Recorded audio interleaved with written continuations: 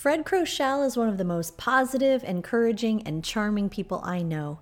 He led the sales team at the work group at Sony Music while I was an assistant for the product management team. He graciously wrote my business school references, and then he went on to be GM at Madonna's Maverick Records.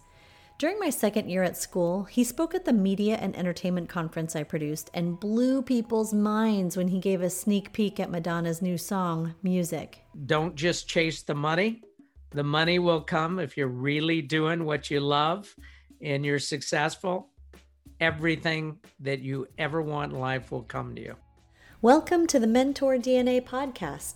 I'm your host, Mish Pierce, and I welcome you to drop in as I talk to my C-suite friends about what makes them tick, lessons they've learned through their successes and failures, and memories we share through the decades spent growing up in our careers. Mentor DNA is your backstage pass to learning from these inspirational leaders. Thanks for tuning in. How the heck are you? I'm great. Yeah? Busy, you know. That's good though. It is. We love You're always that. busy. Yes. I don't know what you would do. Like, you can't really retire. How would you ever retire? Never retire. Yeah. I love it too much, you know. As Herb Alpert, who called me on my birthday 2 days ago.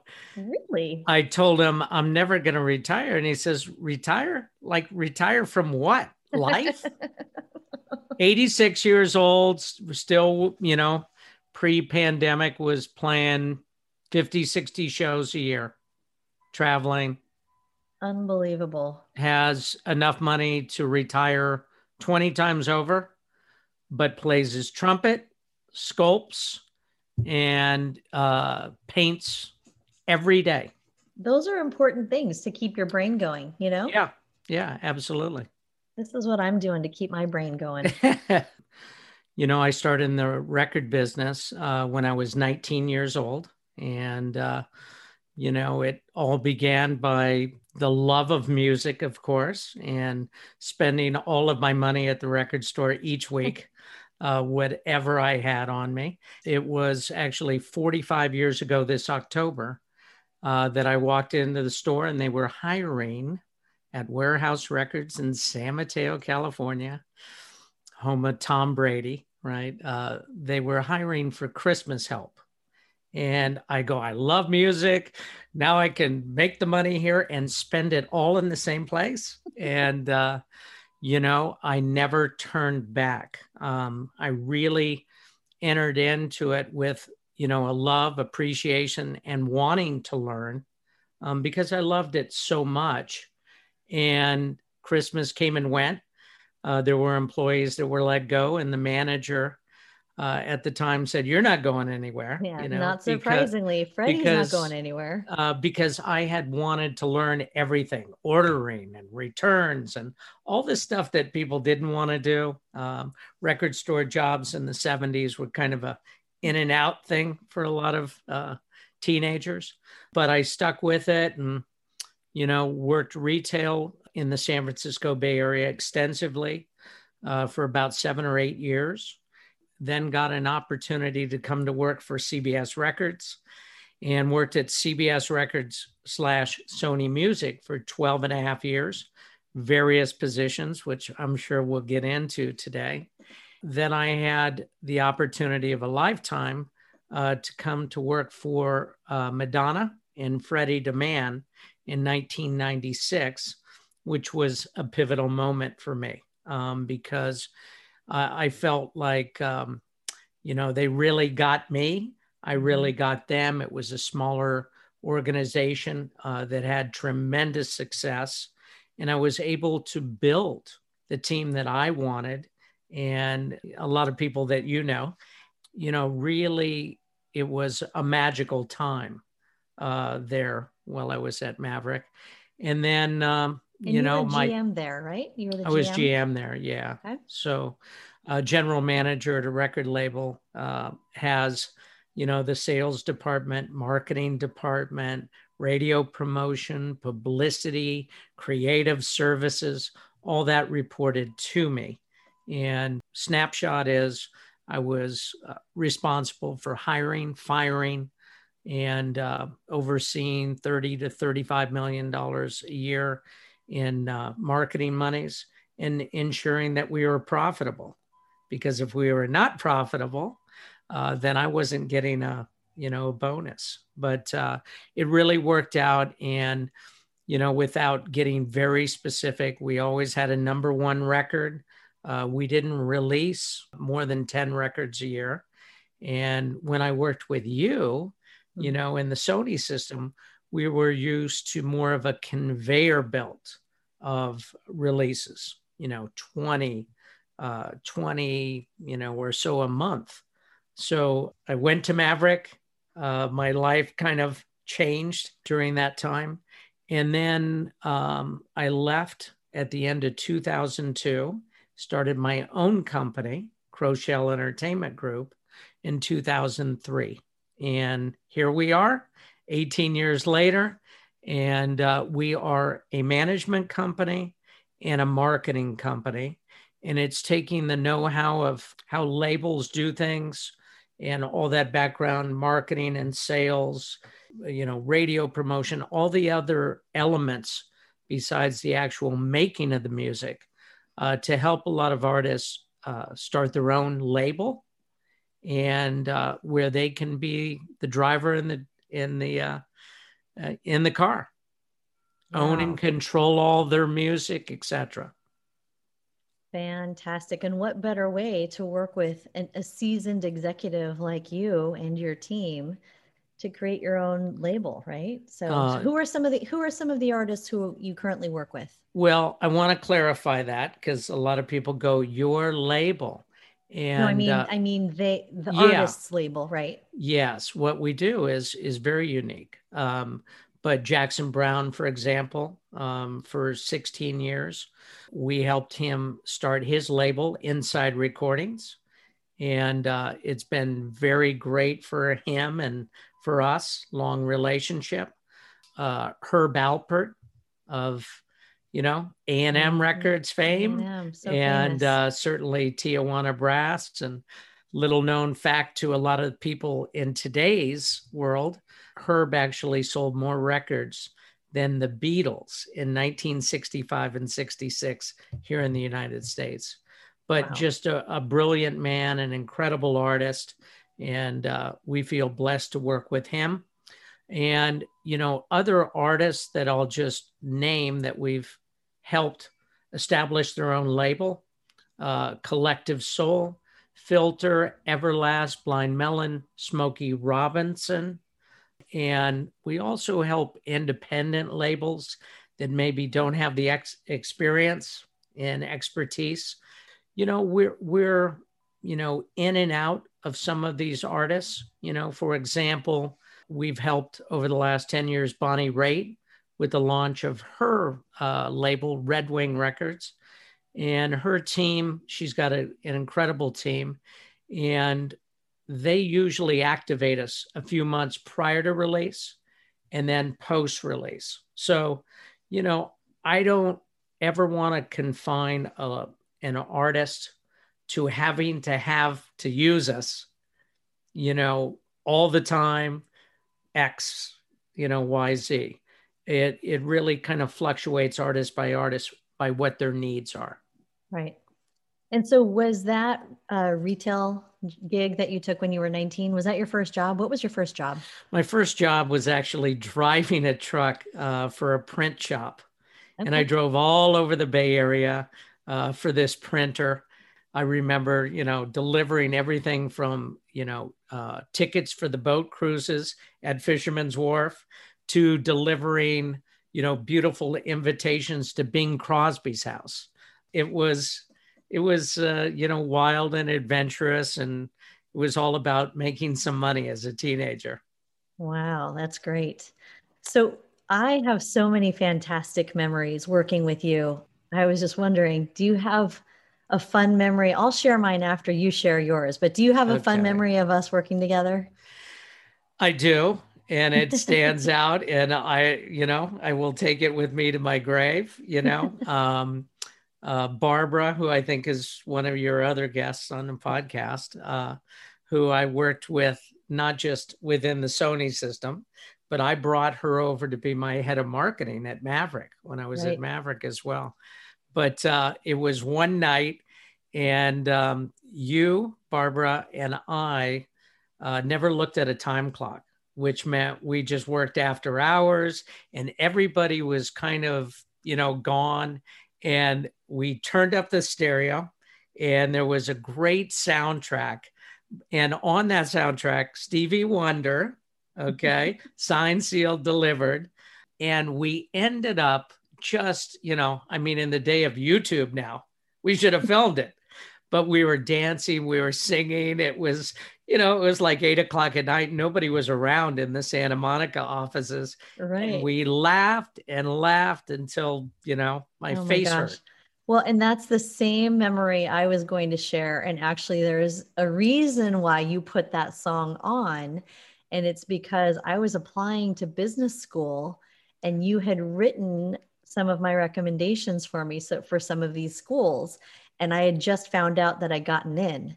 And so you were like, hold on, I've got the perfect song for this. And that was back in the day of, having millions of CDs in your office. And yes, we all had, each of the executives had these massive sound systems, and you turned it up to volume 11, and we were just dancing around. And that was such a great memory. And laughing and so happy, And then some other memories that I have were outside of the office, which we played softball. You were a team captain of the Sony Music softball team, the Bush League team. And we would play other entertainment companies. Like, who did we even play? I don't even remember. I just remember playing, and it was so much fun. Yeah. I'm a firm believer in work hard, play hard, and playing hard, is the things that you can do to get to know each other inside and out, outside of the office. So, sports came into that for me, still does. But, whether it be family barbecues over the house, whether it be, playing sports together, it's all about building that camaraderie, that team, so that people don't, feel like anyone is less than another. People don't take a look at the clock. Oh, it's 5 o'clock, I got to leave, right. Because they don't like their job. They really have a sense of investment. They want to succeed. They want to have goals together. Right. And, so that's just kind of an overall philosophy for me. Well, and I learned that from you, and from playing on that team. I realized, wow, relationships are so important. We had something really special at Sony when we were there at the work group. But B, that relationships can and should be nurtured outside of the office. And it's so important to really try to do that for your teams so that they can get to know each other, because once you hit crisis, you really need to make sure everyone has each other's backs and they're all rowing in the same direction. And what better way to do it with sports, right? Absolutely. I know that, a lot of people think about how do you build the team, and how do you think about that? It was something very much in my mind when I went to CBS and started ascending the ladder, going up the ladder, and watching and observing a lot of executives, a lot of bad habits and a lot of good habits. The bad habits, I always felt, was really an arrogance of separation, that and there was, once again, it's not everybody. I don't want to make it sound very general, but there was some really bad examples within the Sony Music system. It was all about them, and executives that would never even look at an assistant or address an assistant. And I didn't like that. Right. I wanted to be the 180 from that. Right. And you were, and hey, whether it be security guys or what have you, you're all invited to my house. Yeah. You know? Fantastic. Well, there's another really fun memory that I have. So when I went to business school is when you shifted over to Maverick. And Yes. my second year in business school in the spring, I was in charge of the media and entertainment conference. And I found this fantastic venue on Penn's campus or off campus, the Mask and Wig Clubhouse. And that's an all male comedy group. And they do all their own, materials. And a lot of those guys go on to become, writers for SNL. They're really clever people. And so we had this conference there, and there you were on the panel. And you pulled out, it wasn't even out yet. Madonna's new album was coming out, and you're like, oh, have I got something for you? And you played her new song, Music. And it was like people's heads were exploding in the audience because they were like, how did you get this panel of amazing people together? And B, he just played us the song before it actually coming out. So thank you. I love that. You're always so supportive. Who else was on that panel? You remember, it was Steve Rennie. Yeah, Steve Rennie. There was Dave Johnson, who was, right, I think, head of legal counsel at Sony. Marty Diamond, one of the premier agents still to this day. There was a gentleman out of Philly that ran, I want to say, like Rough House Records. Rough House Records, yeah. Was it I don't Chris remember. Schwartz or something like that? I don't remember the name, but yeah. But it was a really good panel, a really fun, great conversation. And, I still will speak at UCLA or what have you, especially, pre-pandemic. Right. But I love the energy from the students, people that really want to listen and learn. It really inspires me. Absolutely. Yeah. So what's the one thing you feel you have to do every single day, otherwise you feel unprepared? Yeah, it is really all about preparation for me. And I'm a little bit OCD like that. So my desk, everything is organized. My calendar, but I get up very early still. I love it so much because the music business is just never going to be that conveyor belt of shoes. It's different dynamic situations. It's different personalities, some good, some bad, but you just go into every day where it's going to be new, exciting. So knowing that it's going to be an ever-changing landscape each day, I have to be super organized on what my day looks like, what questions could come up. Because if you're really super prepared going into anything, then when something runs adrift, a curveball comes your way, you're more in position to handle it. So I've always liked to stay ahead of the game like that, take a look, really do my homework before each Zoom now or a conference call or meeting with an artist to really have all the facts.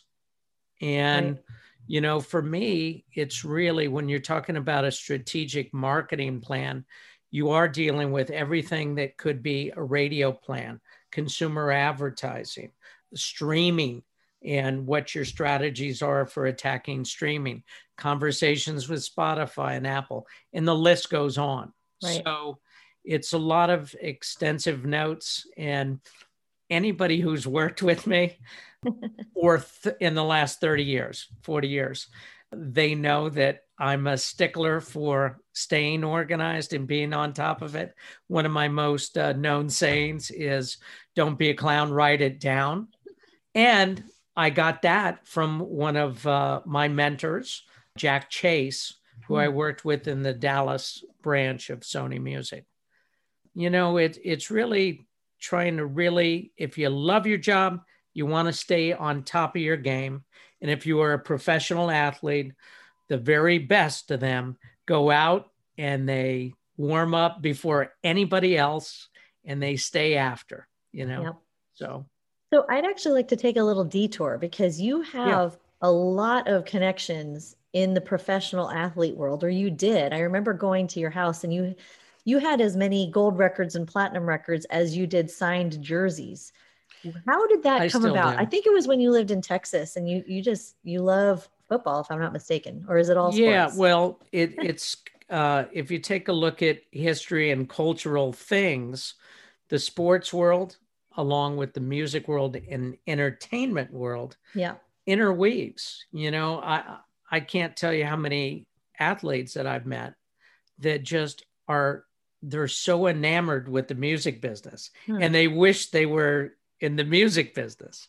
And then how many other executives, because it is my second love is sports to music, but how many music executives are enamored with sports, so they want to be there. So that connection kind of came to in Texas, where I was the sales manager for the Sony Music branch, and, got to know a lot of the executives at some of the sports teams, which enabled me to be on the field for NFL games. Oh my gosh. To meet all the baseball players, the basketball players, actually fly on the team planes, things like that.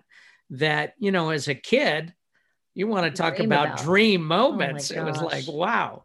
And all they wanted to know about was, what's Madonna's next record going to be like? Or what's Michael Jackson like? Or things like that, And your personality, and I'm sure people can even just feel it through this conversation, is so dynamic. There are a handful of people, my husband is the same way, where when Fred Kurschel walks in the room, the energy changes. It absolutely does. You're so positive and you're such a smiling, happy person that you're making me blush. Well, there's red noise coming out of the podcast right now. It's true. When you walk in the room, I don't think anyone would get invited to be on the sidelines or to fly on the team plane or do these things if it weren't for the fact that you were a super positive, high integrity type of person. And so I think that speaks volumes to who you are. And I learned a lot about that social dynamic through you and how you interacted, because you're right. You weren't the executive that wouldn't talk to the interns. You wanted to make sure they were learning. You would invite them into meetings. Hey, take notes, write it down. Don't be a clown, write it down. Right. And so those are special memories for me. I think part of team building is that investment in people. And I got as much out of that as maybe they got out of me, but so important, because if I look, especially in the music business, which everyone always refers to as it's really a small business and you're like 1 degree separated, I want to have that reputation, right? Yeah. Because a lot of the people that I don't want to say worked beneath me, I want to say worked with me, right? Mm-hmm. Have graduated to do great things. I'm talking about really great things. And, they'll still take my call, know? Yeah. And a lot of them are in positions of power within the business. And it just, it makes me feel great. Well, and I remember I was at, it was a random marketing project that you were willing to take a risk on. It was with Elliot Yamin. Yes. I was at a company called Catalina Marketing, and that company basically is the database of all the shopping transactions at grocery and now at pharmacy. And we printed those custom coupons. So you're like, how did they know I liked Coca-Cola, right? So we did this bizarro campaign. Right on the receipt tape, wasn't it? Not on the receipt tape. It's a special custom print. So it's a separate printer in the retail store. And so it was like, buy 2 packages of lettuce and get a free Elliot Yamin download. And that was unusually successful, wasn't it? It really was. You have to take some risks in this business. And I didn't feel like it was a big risk. It was either going to, uplift and what have you, but it was very successful. And we had everything going. And as far as an independent record, it debuted at number 3 on the Billboard charts, on the album charts. For that year, it was the biggest selling independent album. We sold over 500,000 independently. Oh my gosh. Well, it's from all those lettuce purchases, clearly. Yeah. I mean, people gotta eat, right? So, well, what was interesting was in that particular, it was sort of an unusual marketing trial. But what the lettuce company wanted to do is they wanted to encourage people to, instead of buying 1, they wanted to encourage people to buy 2. And this was the incentive. And they even said, oh my gosh, that was highly successful. We didn't anticipate it having such a high, because with those barcodes, you can track every single thing that was redeemed, every coupon that was redeemed. And they were like, wow, I think the redemption was like, it was crazy. It was like 8%, wasn't it? It was crazy high. It was off the charts. Yeah. Yeah. It was literally 3 to 4 times anything that, right. We would have thought. It was in tandem with a great radio team, great video, and all of this, and not to mention the artist. The artist was on board because Elliot, his whole life, he's suffered from really bad diabetes, so very health conscious. It was pushing the proper message at the same time. Yeah, good memories. Yeah. I mean, if it was candy bars, probably not so much, Has there been a distinctive inflection point in your career? Would you say it was Maverick? Yes, because, I had been 12 and a half years within the CBS/Sony Music system. And, for those that don't know, Sony Music has been Sony Music since 87, but I started there in 84. CBS sold to Sony at that time in 87. So that's why I refer to it as CBS and Sony. But going up the ladder there, just the size, the magnitude of that company, and it's still, an extremely large company, one of the big three, that, look at, there's good habits and there's bad habits. Like I said, I really tried to absorb, soak in as much as I could, listen to a lot of people that have been doing it, and really kind of define myself by that. The things that I would take, that I wanted to apply, that I thought were very positive. And then, like the belittling or tormenting or what have you that I saw in some marketing meetings that was really detrimental. I said, no, I'm not going to do that, Yeah, so, I think it's sort of, I don't think people, well, maybe people outside the industry don't or do know, I'm not sure, but there is this undercurrent, even if you start at an agency, and you start in the mailroom, that you're just going to have to suck it up, because there are 50 million people right behind you who are willing to take this gig and not make that much money. And so I'm going to sit here and mistreat you because I can. It just was bad. I vote no. I vote now. But getting back to the timing, because everything in your career, you kind of build for that next move. Right. So with me, Maverick, as that changer, was going from this big system, doing very well, I think, in that system, and having the opportunity to go to a very small label that really needed some experience, right? Mm-hmm, mm-hmm. They had Freddie Demand was a long time, and still is, just a brilliant guy, but a long time music executive. Beyond that, everybody else was pretty fresh and new in the game. Right. And so I was able to come in, and at first, wow, the guy that wears a suit and tie, because at Sony, we were always the guys that were always dressed up. But I came in and there was, work ethic changes and systems put in place. And I'll never forget, one of the best compliments I got was about 6 months or so after I came on. One of the owners said, wow, I can't believe it. I got here kind of early and everybody was here. And I pulled them aside and I said, well, when I got here, people were showing up at like 10:30. Hey man, it's the music business, hey, show's late last night, whatever. And I sat down with everybody and I said, here's the story. Do you want to win? And everybody's like, yeah, we want to win. I go, you see that I gotten here every day, like 7:00, right? They say, yeah. Well, I'm going to have you understand why that is, okay? The people that I was working with before, Columbia Records, right? They're on the East Coast. you got to remember those people are the competition, right? Atlantic Records, all these labels that are based in there. When you come in at 10:30, they're already back from lunch. They're on the flip side of the day, and they're staying that they have that big of a head start. So all of a sudden it started connecting with people, and they started going, yeah, I want to win. I got to get in early. And they started feeling that worth themselves, not because I was telling them. I presented to them, but then I let them take it and own it.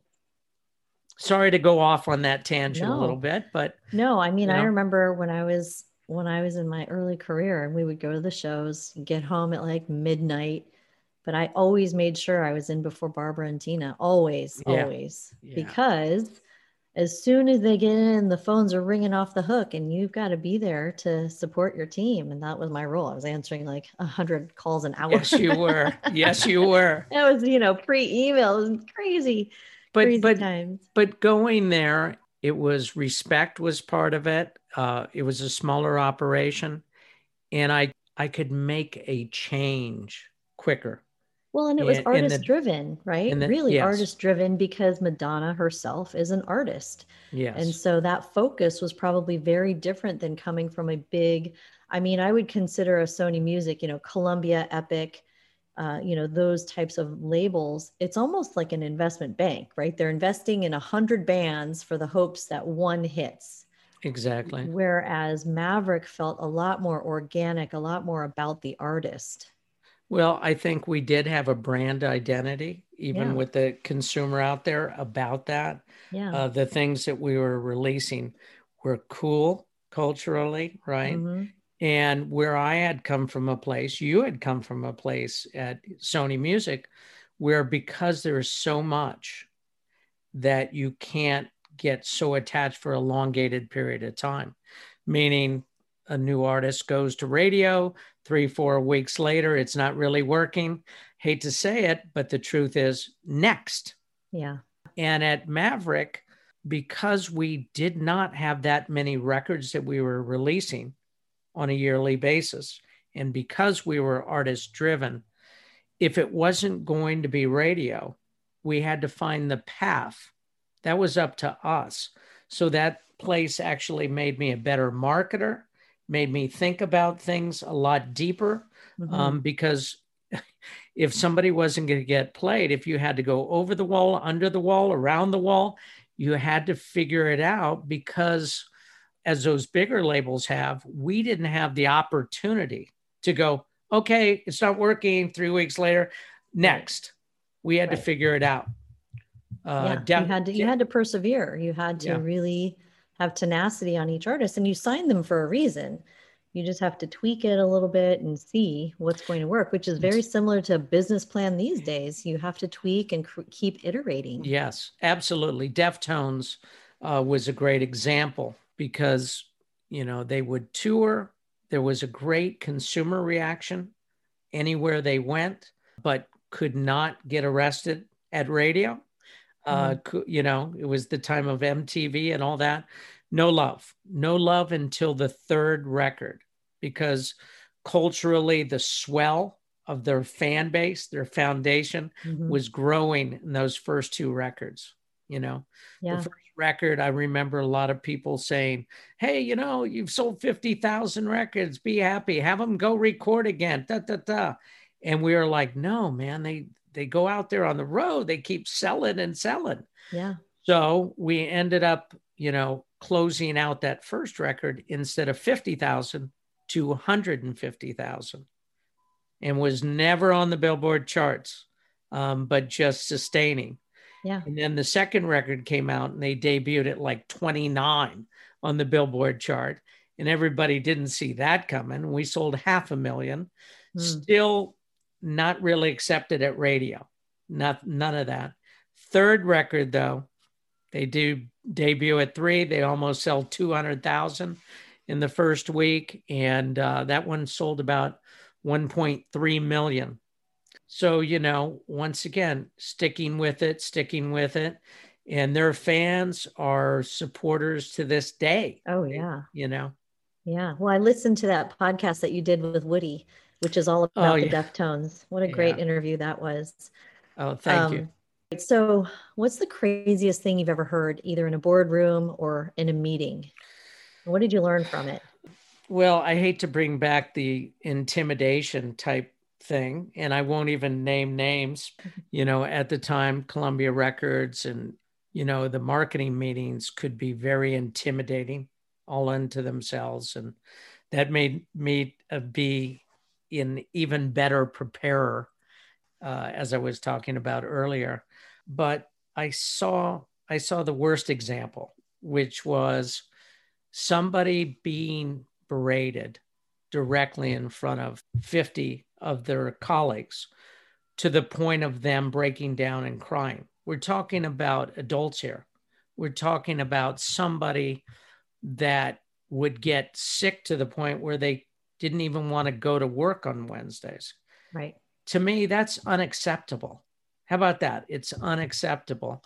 So I just, once again decided, boy, I'm never going to act any way like that. If I have an issue with somebody, and to this day, I pull them aside. That's my conversation with them. And it's certainly not in an intimidating fashion. But, it really struck me that why do people act like that?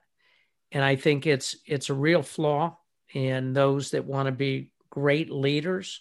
Right. And I think you need to go in knowing that you need to fan the flames of your people, support them, and have them take risks, have them try new things. Right. And that you have to understand that there is going to be failure, but it's not the end of the world. Right. And they're going to learn through that. But so many people are like, oh, you made a mistake. Oh, you're done. Oh, Right. You can't do that and nurture people's careers. You Right. can't build a team that way. You cannot do it. Yeah. I remember sitting downstairs in Columbia and hearing an executive screaming upstairs. I could hear it all the way downstairs. Yeah. And I knew those who were getting screamed at, and I'd say, like, oh my gosh. So in those situations, was there an opportunity for you in that meeting to say something? Was the political dynamic such that it was, how did you handle that? Well, I can tell you that a few weeks later, the target was on me. And, in my preparation, I had so much information. And I've always been one to read, and then really retain it. So I didn't need to look at notes, right? And as I was being thrown, boom, fastball, question in front of everybody, I had the answers. And I was saying, but here's the upside of that. It's up here. This is happening here, this happening there. And then I realized, you know what I had done? I stood up to the bully. I stood up to the bully, and he was done with me. He then moved on to somebody else in the room, right? So hopefully some people took note of that as be prepared, give the facts. It is what it is. Don't chastise me personally in front of all my colleagues, right? Right. And I know that it got through to some people because there was a few people, one in radio promotion, one in video promotion, that came up to me after the meeting and went, wow, man, you stood up. Wow.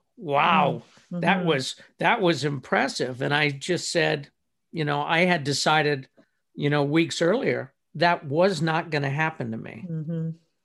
Right. So preparation was key, but also not backing down. Yeah. The other thing is that whole quality. And some people refer to it, well, that's my management style. That's not a management style. Being a bully and trying to intimidate people is not, because you may get some results because you scared the crap out of people. Be very short term though. Right. And it became a revolving door because people don't want to work within that space. Yeah. Not for very long. Yeah. So I don't know if you've seen the articles, but the investment bankers, Goldman Sachs just had terrible reviews, basically pre-COVID and to where people are now. And on a scale of 1 to 10, satisfaction of life is like a 1 or a 2. How many people are in counseling? All of them. Do you have any life outside of work? No. How many hours of sleep are you getting? 4. I mean, it's crazy. right. And in banking has been traditionally known as that's what you're getting into, but it seems like people aren't putting up with it anymore. And so now it's really, it's being talked about in the Wall Street Journal and among a lot of my friends who are in that space. And it's like, wow, it's been going on for so long, but now it's gotten even worse because of these SPAC deals, et cetera. And it's these poor people, they're in their mid to late 20s and they're just getting raked over the coals, and they're being told, well, there's someone right behind you who would be willing to take your job. So Well, suck it that up. isn't the answer. I Right. mean, they're willing to stay if they're nurtured. My Yeah. whole thing is whatever happened to that middle management, that mentorship that takes that intern, right? That builds them to something. This is not about, in the work environment, it is not really about just throwing you at the deep end of the pool and see who survives. This is not that. If you want to build a team over a long term, have long term, always successful results, then you invest in those people. And that means sitting with them. I'll bring up reviews. A lot of people think that's very old school about reviewing people. And my thoughts are, and I went up and down on this and had a couple people that really schooled me on that when I was starting to evaluate 6-month or yearly process with the employees at Sony Music, where we had to do evaluations. There was somebody that it always stuck with me, that the easiest thing that you can do in an evaluation is just fantastic, fantastic, A++, A++ on every line item. If you really care about that person and you really want them to grow, you need to accentuate the positives, but also point out the things that they need to work on to become better. Right. And those are the hardest things to deal with when you're sitting across from somebody and you really care about them. And I would tell them that. I would say, you may disagree with me on this or that when I'm pointing this out to you, but I'm telling you this because I care about you. Right. And I want you to go to the next level. Right. So I don't underestimate evaluations and constantly talking about growth. It's so similar to I learn new parenting. things every day. 45 years in this business. I don't know everything. I learn new things every day. I love the fact that this business changes and evolves now at an extremely rapid pace. And some of my former colleagues, they can't leave the past. Wow, it was so great then. And wow, this streaming, and wow, this playlist and this, and wow, you got to do things this way in the socials. Wow. Yeah, it is what it is. Yeah. So I love the constant change. Right. Well, that's great. To me, it feels very similar to parenting in a way, right? Like you have to nurture your kids. And sometimes I feel like I forget that they're just little tiny humans and they don't know very much. And you need to teach them and you need to coach them and give them the feedback and let them fail and let them learn why it's important to have tenacity and all that. So very similar. It's really tough to take off the training wheels, but you've got to do it for their own good. You've got to let people do it. Yeah. So has there been a big miss or a big failure that you've had either as an entrepreneur or through the 45 years that you feel like, wow, I learned a lot from that? And what was that? Well, I think the biggest note I would say is in dealing with so many different artists, in all different genres, is going into it really assessing their wants and needs. And I wouldn't call it a failure as much as something that it took me a while to identify. And that is when I want them to succeed more than they want to succeed. And, Interesting. it'd be very easy to say, well, it's work ethic, but it's much more than that. There are many, many things that will, throw up the red flag to me. Whereas before I just was naive, I grew to understand that some of them just don't want it as much as some of the others. That's the part I couldn't get, because when it comes to selling, marketing, promoting, I'm an animal. I live it. I sleep with it every night. And I couldn't fathom that somebody wouldn't want to be successful. Right. And, I think most of the artists that I would, even mention that to, their response would be, well, I do want to be successful, but I want to be successful on my own terms. That's so interesting that you bring that up, because for me, I mentor a lot of people, or I love helping people. And I can identify really quickly now if someone really, really wants whatever they say they want or not. You can tell by what it is they say, what their excuses are, how hard they're working or not working. There's some people, when you say, hey, I think you should do X, Y, and Z, and then a week later, they're like, okay, I did X, Y, Z and A. And like, those are the people who really, really want it. And you want to put your time into people who are sort of really taking heed of your expertise and your, advice. Exactly. And, it's good that that and you see that. And if they don't, it's very disruptive to everything, because, as I try to tell artists, you can run at the pace you want, which is that a mile an hour? Is that 10 miles in an hour? Is it 50 miles an hour? Because what we try to do is really have an incredible team. The team people could be a radio team, a publicist, art and creative, and etc.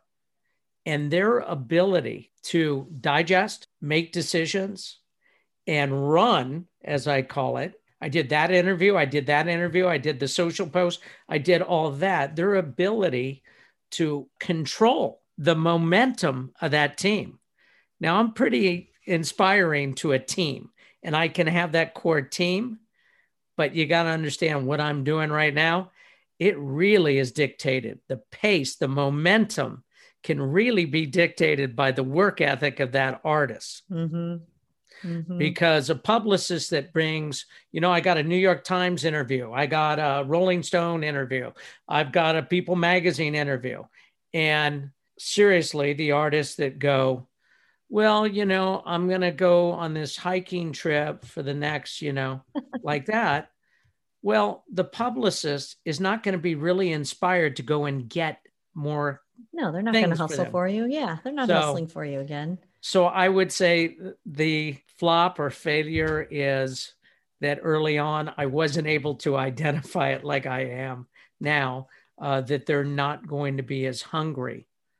Because a hungry artist that is a great artist and has the ability to go from the art piece that they make to the ability to understanding it is a business and they have to be involved, as one of my friends said, must be present to win.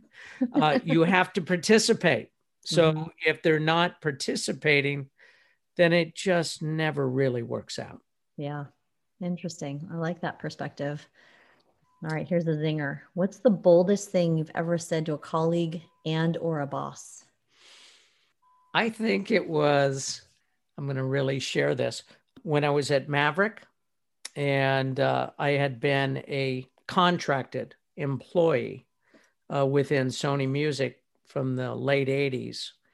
And in 2002 at Maverick, I chose to stand strong with the ownership and tell them that, they already paid me very well and that the only way I would stay was if they would make me a partner. And what happened over the coming months was, offers for more money and so forth, of which I turned down, because I was very strong on that. And as my attorney at the time would say, you sure you don't want to take the money? That was pretty bold. And especially when you go back to 2002, 2003, people were in this business can be really insecure. Like, what are you going to do? Right. How are you going to earn a living? And I said, I'll make something happen. And here I have my company 18 years later. Wow. Yeah, that was an interesting time. If we take people back in time, that was right when, like 98, 96 to 98 is really when MP3s started coming out. Napster was on the scene. Everyone was trying to figure out DRM, digital rights management. Sure. I remember sitting in these meetings with all the labels. We would be in New York City. I was representing Sony Music, and we were talking for hours on end about how are we going to protect the music? How are we going to make sure someone doesn't rip this off? How are we going to make sure that we don't, blah, blah, blah. And I just thought, man, they're talking in circles. They're not moving fast enough. They're going to miss this. And then I remember one executive just straight out saying, I don't think MP3s are a big deal. And I thought, oh my gosh, like sort of one of those old school mentalities that you alluded to.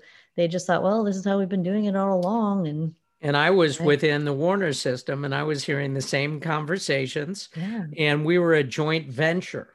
And we had an encouraging boss in Madonna who would quote, better to beg forgiveness than to ask permission within the Warner Music Group. So when you have that kind of support, so the Deftones, by the way, was one where we did, the first live stream concert, and we, developed, at the time they were referred to as the new media department. Remember that? Yeah. But we were basically going from a world of putting physical samplers in people's hands, right, when they came out of a show, and there was so much waste and garbage and people would throw them away or what have you. And here was this great tool, the internet, where you could push a button, have 100,000 people activated to hear your new song and go out and buy it. And, like at Sony and Universal and Warner, and how do we control it though? Oh my God, Yeah. People were scared. They'd been executives for 20, 30 years, and they had really big cushy jobs and nice offices, and they were legitimately scared because they didn't know what was going on. And then, half a year later, I was then doing a project for Warner Home Video, and they were seeing the writing on the wall, what was happening with music. Yeah. And they too were sufficiently panicked because they were starting to see that could happen to their business too. Okay, we're going to shift gears a little bit. Okay. Tell me about an aha moment you've had this past year, the year of COVID. Oh boy. I think an aha moment for me was about 2 years ago. We closed our physical office, and I started having everybody work out of their home. And I went, wow, how blessed am I? How lucky. A lot of people have asked me, last year, and how was your business? And, the touring business affects, the artists so much, and the financials that come back to them, et cetera. But an aha moment was a lot of the artists got more comfortable with social media. A lot of artists got a little bit more comfortable getting in the studio and churning out songs and having a flow.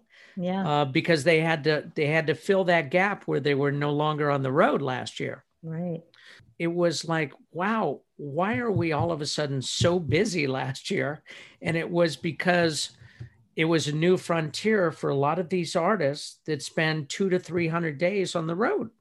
Right. Well, and streaming revenue must have been a huge aha, right? Oh yeah. Streaming revenue was brilliant last year. And a lot of our artists transitioned from, the majority of their business, some of the older legendary artists, their business transcending from physical being the majority to streaming and digital. Right. So I would say that was pretty pivotal. Yeah. All right. So a year before COVID hit, you move your team, but you're a smaller, more efficient team, I would say, than a larger company. We've talked about team building and how important that is. Yeah. In the world of COVID now, where everyone's working remote, I mean, our friends at Warner Music probably aren't going back for, I don't know how long. Forever. I think next year now. Yeah. Next year. That's like, how does that affect the team dynamic? What are your thoughts on that? So here's my take on it. It's really going to hurt businesses, not just the music business, but business in general in a few different ways. If you go back to that conversation we were talking about, you and I and Barbara, right? And kind of after hours or going into somebody's office and basically talking through things and getting to a point. Whether you call that, I don't call that just coffee talk. I think that a lot of things, are worked out between people essentially talking after business hours. A meeting format is just that. People are reporting directly for this. I think ideas are stimulated when somebody actually may be having a drink in somebody's office after hours. Right. I know that sounds very old school, but, just like, what if we did this? What if we did that? And so I'll take you back in your mind. I represented the sales department at the work group, right? And Barb and you were 2/3 of, project management and all that. There were ideas, trust me, that came out of our conversations that we went and implemented, and people go, wow, how'd they come up with that? Right. It wasn't necessarily done in that 1 hour structured Wednesday label meeting. Right. It was in the dugout while we were playing softball. That's right. And when you can't have somebody else's, hey, do you have a couple minutes for me? And you talk to that person, if you take that out of the equation, I think you're potentially just really taken away from the maximum that can be done at a company. I think you really, it's going to be really tough to identify how much it's going to affect what percentage, right? It's sort of like this thing that people always get into. Well, if you treat your people better, how much percentage is it really going to give you, in productivity? Immeasurable. I just know that a percentage of productivity is going to be lost because of that lack of opportunity. Right. Yeah, I think the last year people have just been working more, probably, right? Because they're afraid they might lose their job if they're not working. You're working at home. So you're always on, you're always working. And it's probably exhausting. And now people probably just feel really isolated. And like you're saying, you can do it for a year. You can do anything for a year or two. But what are the long-term effects? I mean, it'll be interesting to see what happens, because there are some companies that are going back because they're seeing, wow, we're losing sort of that innovation. We're losing the iteration, the creativity, these meetings after the meeting conversations, right? Exactly. And I mean, you mentioned aha moment, and I mentioned a couple things, as far as the business overall. But for me personally, I've always been a people person. I enjoy it. I enjoy people's company. And for me, it has been very difficult, honestly, to not do face-to-face meetings with artists and all of that. I like to really have a good sense of, their mission statement so I can do the best job. Right. But I love meeting with people. And I miss it so much, and I can't wait. Yeah. I know. Well, it'll happen soon enough. I mean, yes. Seems like things are opening up. And if not where you are, then you need to just come down and visit us down here in Orange County, because everything's been open the whole time. I will. It's crazy. What advice do you have for your 30-year-old self, looking back all these years? Yeah. And that would be where I was talking about, bosses that intimidate, that I wish I would have stood up for myself a little bit more in the earlier years. I would say in between 30 and 35, actually, where, I was pretty intimidated and I let myself get intimidated. And I don't know that anybody can really do the best that they can do for themselves and for a company when being intimidated. So, I would have stood up more. Yeah. That's interesting. I actually stood up for myself during an internship when I was interning for Shaquille O'Neal. I got fired. Oh, man. Like, that's impossible. You're fired. Okay, thank you. Let me just bring my own computer that I brought into work every day and schlep it out of your office. That was funny. That was really pivotal early, moment. Really early in my career. Oh my gosh. What is one thing that you have to see in a job candidate before you will hire them? Or I suppose the same goes for, signing an artist or working with an artist. Yeah, it really is that willingness to listen and, mutual respect. It's like, I've been blessed to work with a lot of these Rock and Roll Hall of Fame artists and so forth. And it's funny because a lot of the younger artists think that they know.